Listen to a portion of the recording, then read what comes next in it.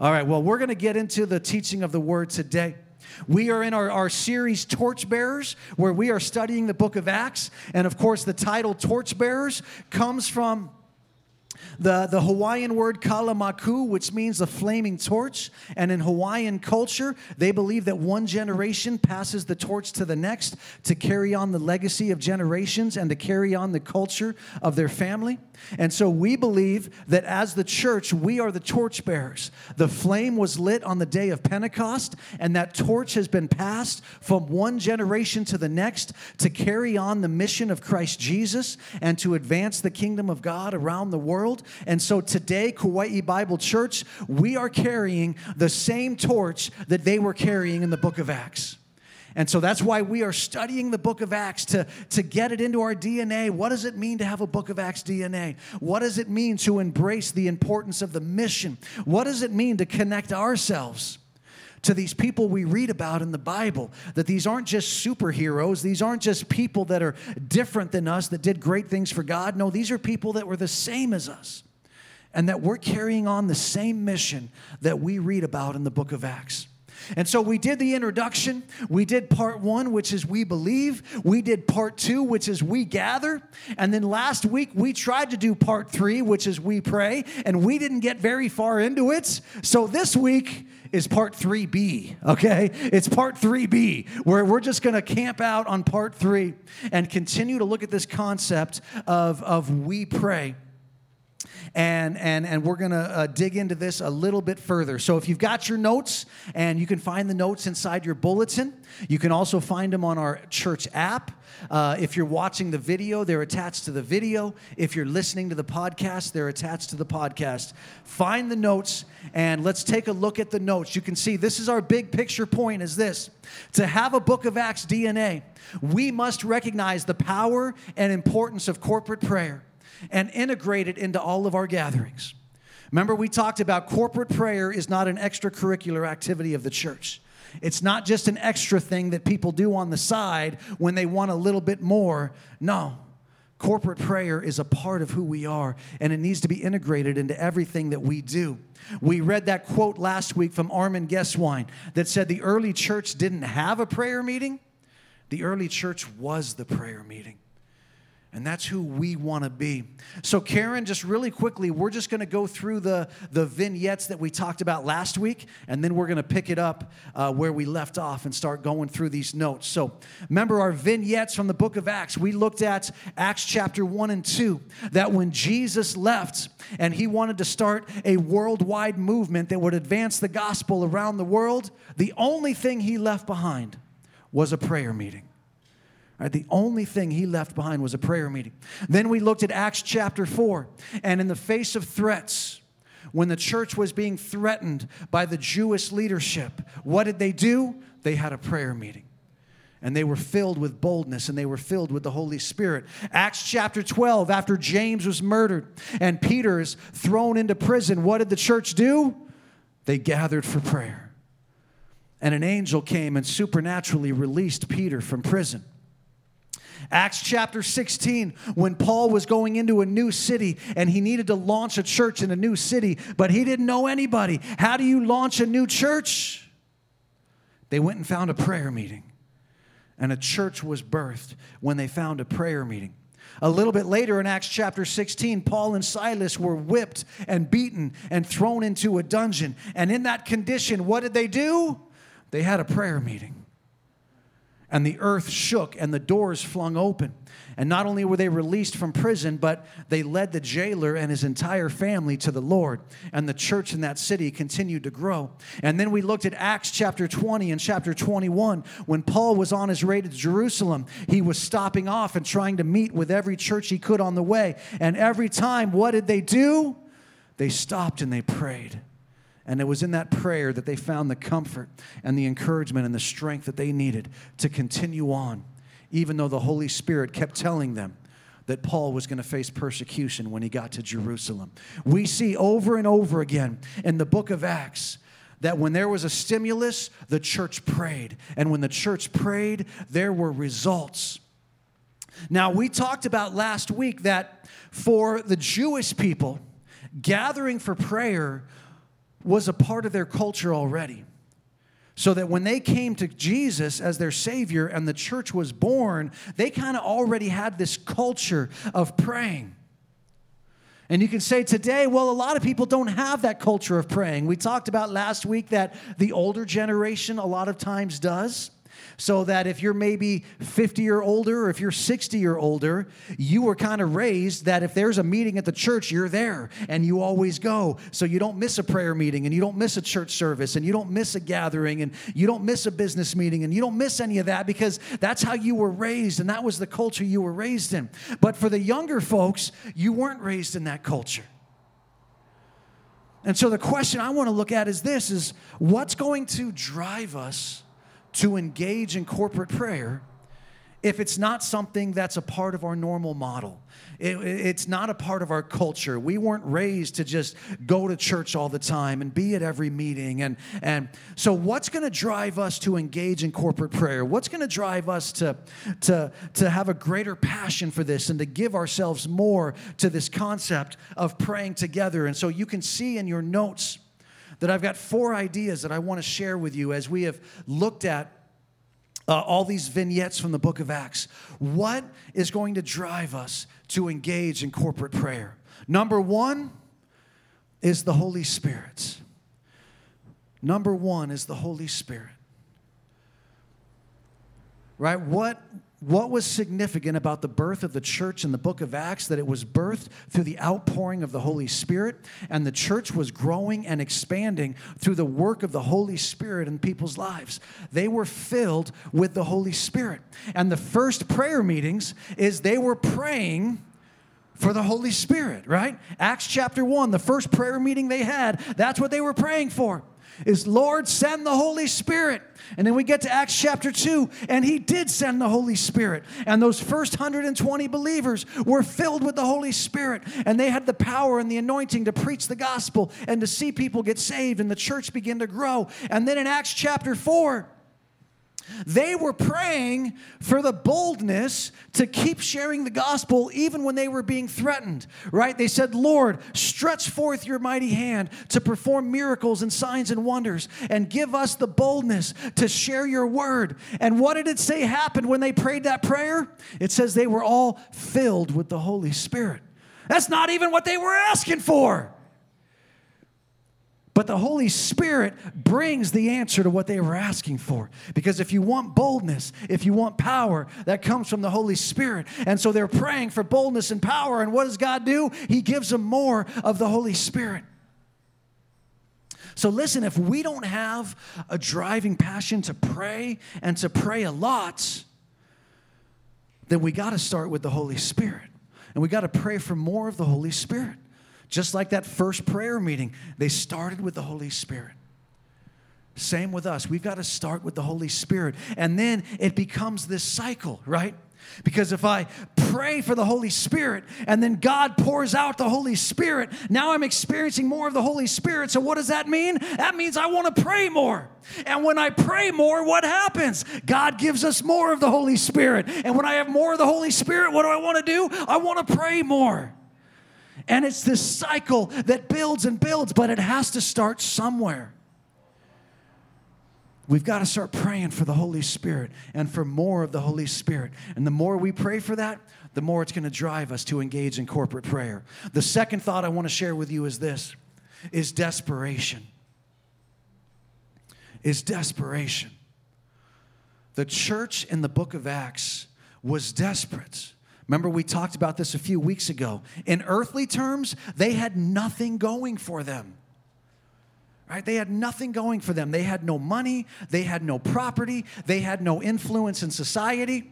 The Jewish leaders and the Roman leaders all hated them and wanted to kill them, and eventually did start killing them at a very rapid rate, right? So everybody's against them. They didn't have any trained leaders in their midst other than those that Jesus raised up himself, right? So they didn't have a lot of strong leadership. They didn't have any money. They didn't have any real estate. They didn't have any influence. They were being attacked and killed and persecuted and murdered and thrown into prison, right? They didn't have a lot of resources, so they were struggling to have enough food to feed everybody. The church was desperate. But it was in that desperation that they prayed, and it was through those prayers that they started turning the world upside down. Nowadays, we don't live in a lot of desperation. Here in America, even in tough times, we're not super desperate. We have so many safety nets, right? We have so many government programs. We have so much access to resources and to help. We don't live in a lot of desperation. In fact, we live in a sense, a lot of ways, like we're in control of our lives, and we feel pretty stable that we've got things under control. And so because we lack that desperation, we lack a lot of passion for corporate prayer. If you look around the world right now, where is there the least amount of growth in the kingdom of God? Well, missiologists will tell you that the least amount of growth in the kingdom of God currently happens in North America, Western Europe, Japan, and Australia. Why? Because those are the most prosperous, stable nations in the world. And because they're prosperous and stable, there's not a lot of desperation, which means there's not a lot of passionate corporate prayer going up. Where are we seeing great growth and explosive movements of God? In places like India and China and Eastern Africa and Central Asia. Why? Because they're desperate. And because they're desperate, they're praying. And they're gathering together to pray. Even if they have to hide, they have to gather in fields, they have to gather in caves, whatever the case may be. I want to pause for just a couple of minutes, and I want to show you this video. And videos like this are hard to come by. Why? Because when the church is persecuted and underground, they don't film themselves a whole lot, because that's a bad way to get caught and to get killed. And so it's hard to find these videos, but this is just one video that I want you to see. This is a prayer meeting in the underground church of China. And I just want to share it with the church just to give us a sense of the desperation when people gather to pray. Check this out.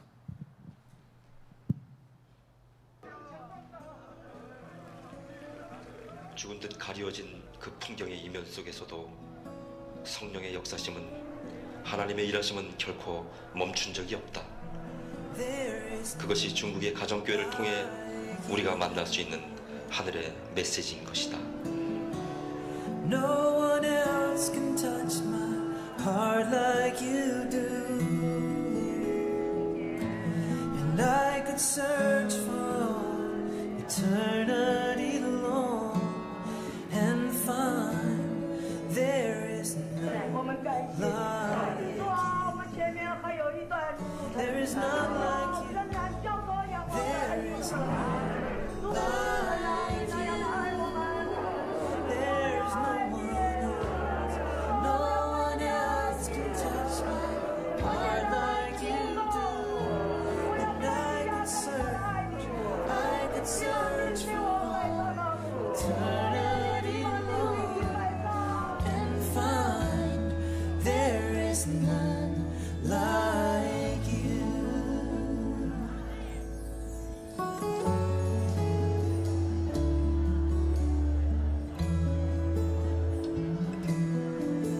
Your mercy flows like a river so wide, and healing comes from your hand. Suffering children are safe in your arms. There is none like you. There is none like you, Lord. There is none like you. No one else can touch my heart like you do. And I could search. That's what desperation looks like. When we are desperate to see God move, when we're desperate to see more miracles, when we're desperate to see more salvations, when we're desperate to see more restoration and more victory, we'll pray more. And when we pray more, we'll see revival. In 1857, America had a strong economy. Things were going tremendously well. And because of that, most people were losing interest in spiritual things. And there was one guy, his name was Jeremiah Lamphere. He wasn't a pastor. He wasn't an apostle. He wasn't a church leader. He was just a guy. But he was bothered by this apathy that he was seeing. And so he decided to start a prayer gathering. And he was in New York City. And so he went all over New York City and hung up signs everywhere. And they found a location and said, every Wednesday from noon to 1, we're going to gather and pray. And so that first Wednesday came, and 6 people showed up. And most of them showed up late. But then the next Wednesday, he gathered again. And this time, 20 people showed up. And then the next Wednesday, a few more people showed up. Well, before the 4th prayer meeting, it was October 10th of 1857 that the stock market crashed and created a financial crisis and a financial panic that swept through America. Suddenly, this little prayer meeting, this little lunch hour prayer meeting in New York City, started seeing 10 to 50,000 businessmen gather every day to pray for an hour during lunch. And this prayer meeting began to jump and be birthed in every major city around the United States. And it started what has become known as the Second Great Awakening. Estimates say that in the 2 years from the beginning of this prayer meeting in New York City, over 1 million people in the United States gave their lives to Christ Jesus. At that time, there was only 30 million people in the total population. Desperation leads to prayer. In February of 1906, an itinerant preacher named William Seymour showed up in Los Angeles because the Holiness Church there in LA had invited him to come and speak at a series of meetings. So he speaks at the first meeting. And what does he preach on? He preaches on the outpouring of the Holy Spirit and speaking in tongues. Well, this topic was considered so controversial that when he showed up the next week to preach the next meeting, he found the doors of the church were locked. They wouldn't let him in. They wanted nothing to do with him. Now he's in Los Angeles. He's got no money. He's got no place to go. But there were 2 couples in the church who were intrigued by his message. So one of the couples invited William Seymour to come stay at their house so that he had a place to stay. The other couple invited William Seymour to start a prayer meeting in their house. Their house was at 216 Bonnie Bray Street. And they started meeting every day for prayer at this house.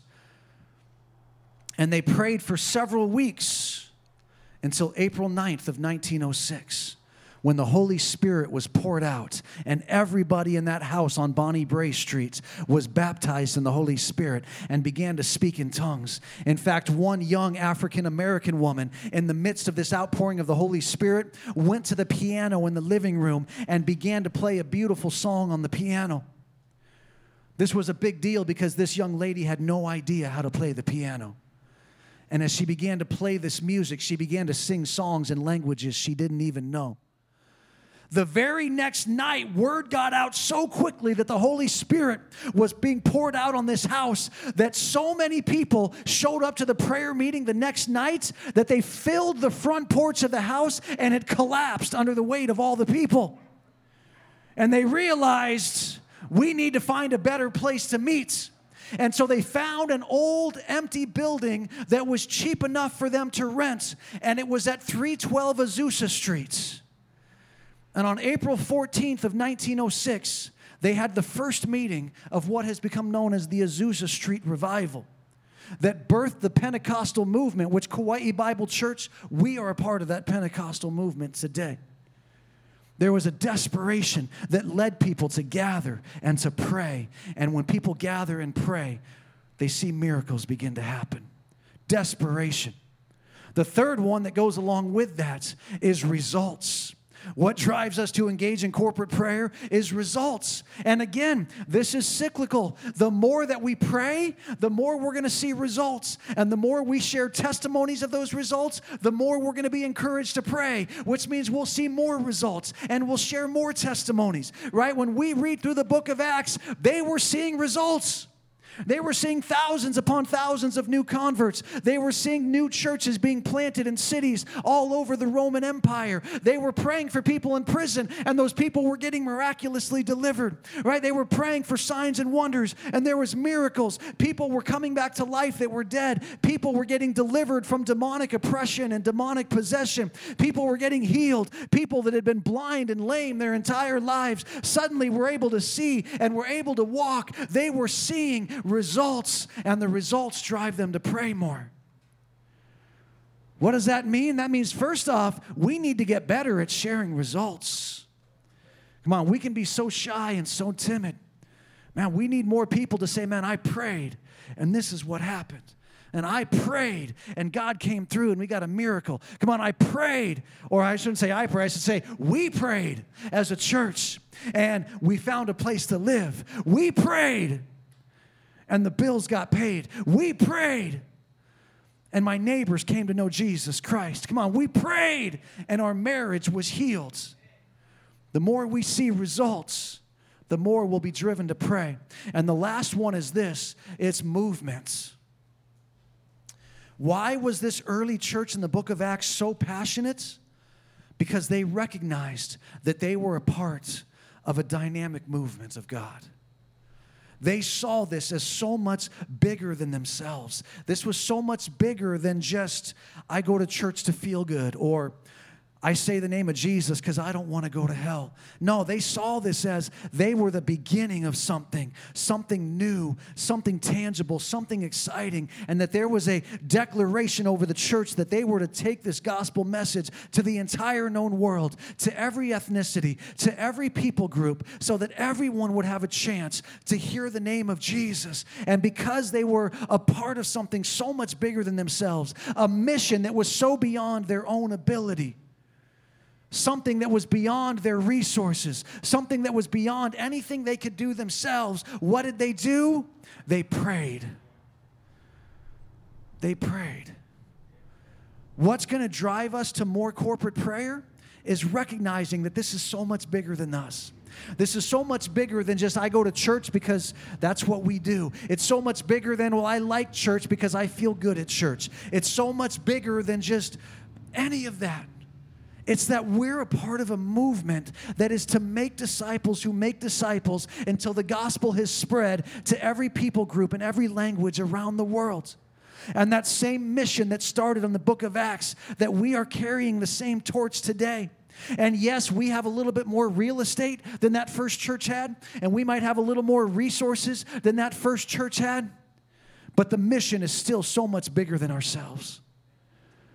When we see ourselves as being a part of a movement that is so much bigger than just us and our preferences, it will drive us to pray. The Holy Spirit, desperation, results, and movements.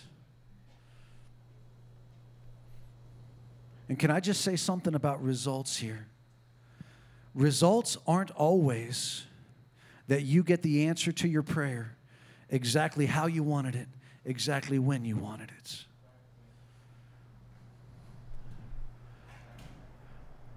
I just feel led to say this. This wasn't even in my notes or anything, but I'm just trying to be obedient right now. Listen, we always pray. But we don't always pray because we always get the answer we need every time. We always pray because we're always depending on God. We always pray because there's nowhere else we can turn. And even if the answer isn't always exactly everything we wanted it to be, we still pray. Because to whom else could we turn? And to where else could we go? Sometimes the results aren't always measurable. When I was a youth pastor in Arizona, and we were in Lake Havasu, Arizona, which was a a spring break hotspot. It was a party town. It was basically a nowhere spot in the middle of the desert, except that there was this huge, beautiful lake there that everybody liked to come and commit debauchery on. And so for teenagers in this town, they had nothing to do because, again, it's just a little blip in the middle of the desert.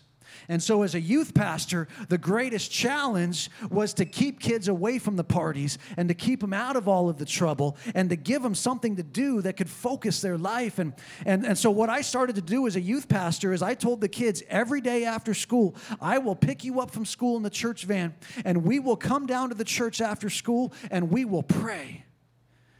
And I know that sounds like an awful sales pitch, but there was a bunch of kids who were into it. And we started picking up these young people, and we would spend an hour every afternoon after school praying together, praying together.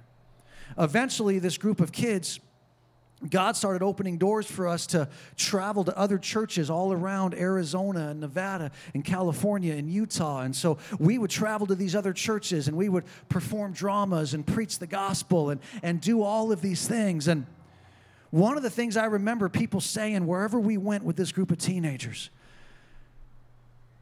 is they just say, you know, I can't really put my finger on it, but we could just sense that you guys are saturated in prayer.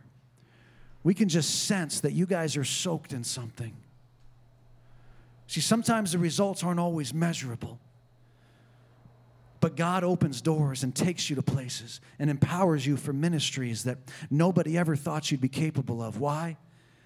Because you committed yourself to gathering and to praying. All right, I got to get it back on track here. Whew. Come on, let's talk about the power of corporate prayer. We're going to go through these, and then we're going to close by praying together and worshiping together. Amen. What's the power of corporate prayer? What's the significance of us praying together? Now, this is not to say that private prayer doesn't work or that private prayer is bad. We should have a balance in our lives of private prayer and corporate prayer. Now, over the last year and a half, we have preached a bunch on private prayer.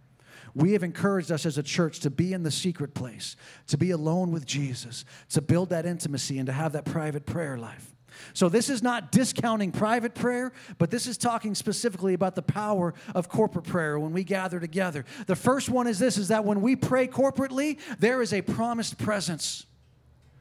The presence of God is promised. In 2 Chronicles, Solomon builds the temple, right? David wanted to build it, but God told David, nope, you're not going to build it. There's too much blood on your hands.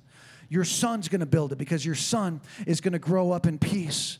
And he's not going to know war and bloodshed. And so Solomon builds the temple, and in 2 Chronicles 6, they dedicate the temple, and Solomon prays this long, powerful prayer, and he concludes his prayer in 2 Chronicles 6 and verse 40 by declaring, now, oh my God, I pray, let your eyes be open and your ears attentive to the prayer offered in this place.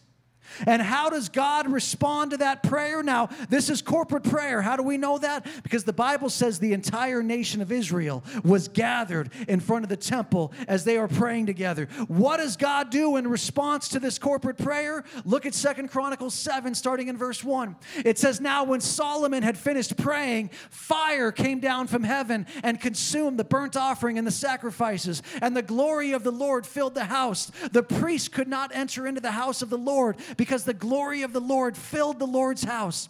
All the sons of Israel, seeing the fire come down and the glory of the Lord upon the house, bowed down on their pavements with their faces to the ground, and they worshiped and gave praise to the Lord. Come on, when they worshiped, when they prayed corporately, the presence of God fell like fire to the point that all they could do was lay on their faces because the presence of God was so powerful. Matthew chapter 18, verses 19 and 20. Jesus said, again, I say to you that if two of you agree on earth about anything that they may ask, it shall be done for them by my Father who is in heaven. For where 2 or 3 have gathered in my name, I am there in their midst. Jesus promised, anytime you gather in my name, anytime you pray and you've got at least 2 or 3 people, my presence is going to show up. Come on, there is a promised presence of God when we pray corporately. The second thing is promised answers.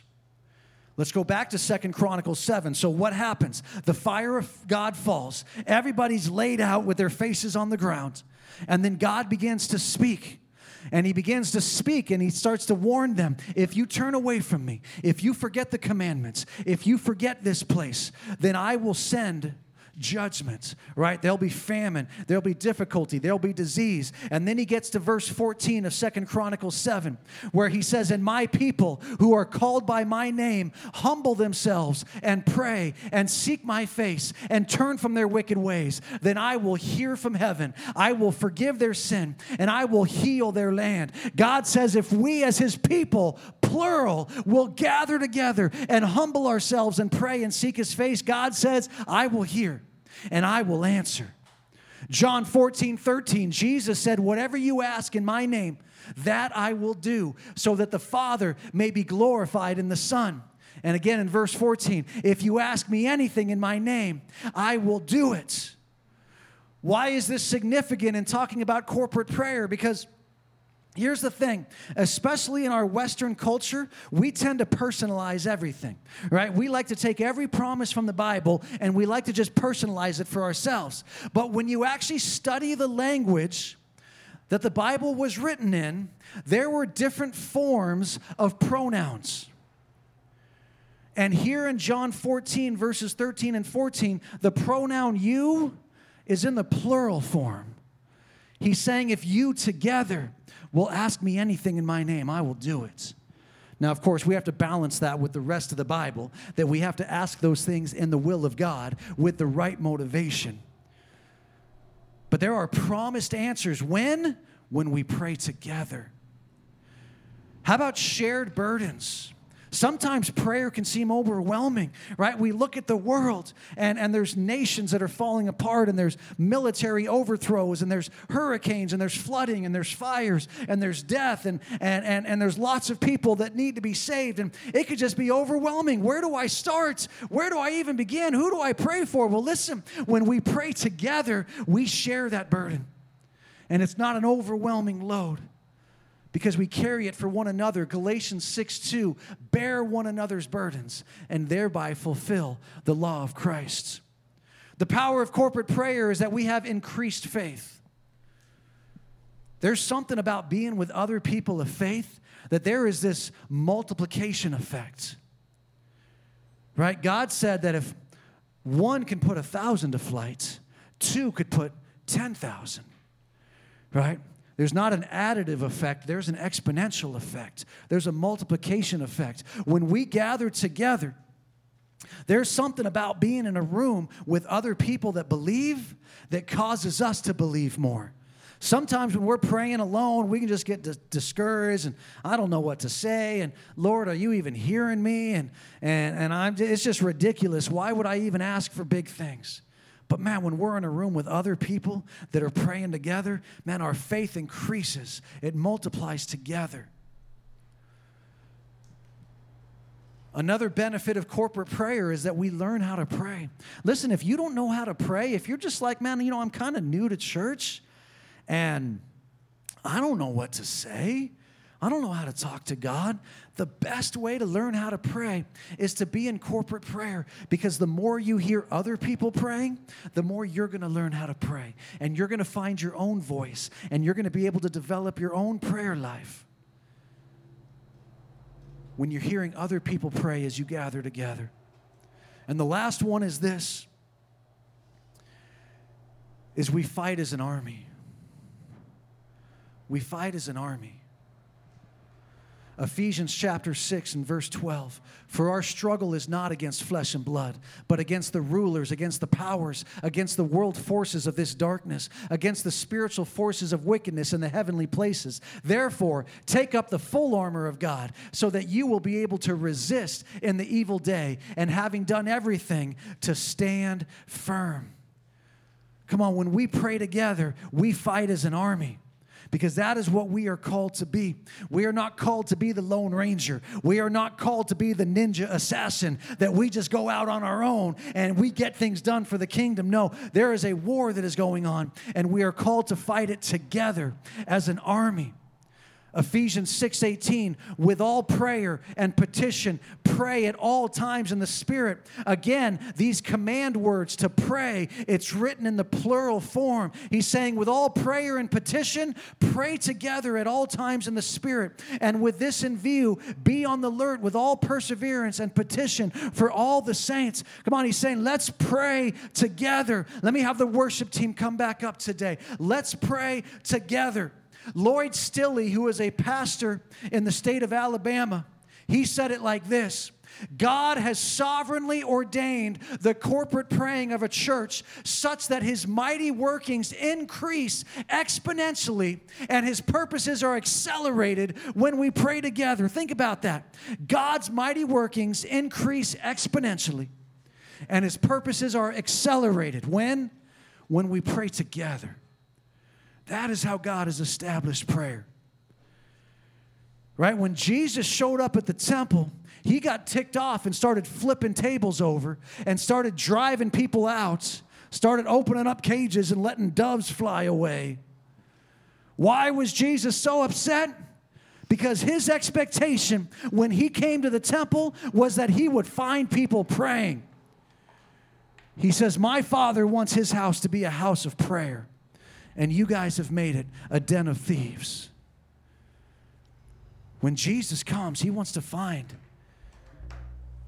the people of God gathering. He wants to find them praying. In the Old Testament, or even when Jesus showed up at the temple was the place. Now in the New Testament, the place is anywhere that believers are gathered together. Anywhere that believers are gathered together, the church manifests in that place. And anywhere that we are gathered together, Jesus wants to see us praying. And if we'll start praying, his presence will show up in powerful ways. And we'll start getting more answers. And we'll start waging more warfare. And we'll see our faith increase. And we'll start seeing more results. And we'll start seeing more of the Holy Spirit. And it will become cyclical as we have a greater desire to pray. So how do we respond to this? We start making every gathering of Kauai Bible Church an opportunity for corporate prayer. Belong groups. Come on, let's start seeing more corporate prayer in our belong groups. And I am number one guilty of this, so I'm not trying to point the finger at anybody. But, you have your group meeting, you do your Bible study, you have your discussion, and then you just kind of want to wrap things up. So you just pick one person and say, hey, can you close the meeting in prayer? All right, we prayed. We checked that off the list. We prayed. No. Let's start in our belong groups. Let's start setting aside a chunk of time for everybody to pray together. Not just one person closing the meeting really quick, but taking the time to commit ourselves to corporate prayer. In our rooted groups, which our rooted groups are small groups, there's usually only 2 or 3 people in them. I tell you what, Robin and I were in our rooted group, and we meet at the food court at the mall every Wednesday. And so at the end of our meeting this past Wednesday, we stopped and prayed. And again, I scolded myself for just always saying, let's one of us close in prayer real quick. And I told Robin, I was like, let's just take some time to pray right now. And so I don't know if Robin closed my eyes, but I closed mine. And Robin was praying, and I was praying, and Robin was praying. And man, something just began to happen. Man, I just felt the Spirit begin to move, and it was almost surreal. After several minutes, like I opened up my eyes, and I almost had to remind myself, oh yeah, we're in the middle of the mall.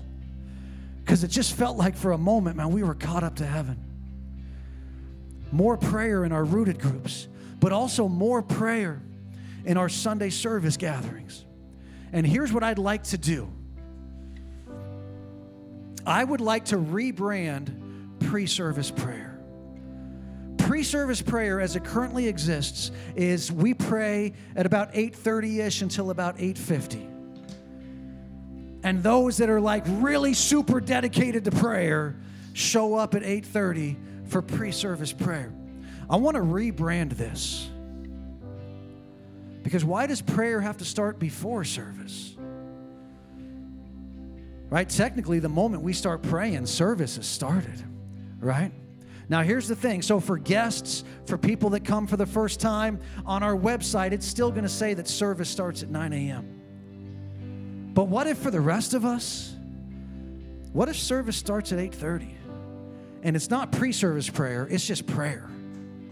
And we're just going to gather to pray. And we're going to make a commitment to be here early because we don't want to miss out on maybe the most powerful part of service, which is when we gather to pray together. And don't let anything stop you. You say, well, I got young kids. I don't want to come early to pray. Don't let anything stop you. Listen, how are we going to get a new generation raised in a model and a culture of prayer if we're not willing to go through the trouble of bringing our kids to church prayer meetings? And even if they're a little bit of a distraction, and even if they don't fully understand what's going on, they're going to be raised in a culture of prayer. So this is how we're going to respond. We're just going to start bringing corporate prayer into everything. And we're going to start getting better at sharing testimonies and letting people know about the results. And we're going to start crying out for more of the Holy Spirit. And as we get more of the Holy Spirit, I believe we're going to start seeing more people gather. And more people want to pray. And more people want to be in a belong group. And more people want to be in a rooted group. Because there's a desperation that's building up. Because there is something bigger than us happening. And we want to see more of God. Amen? Will you stand together with me?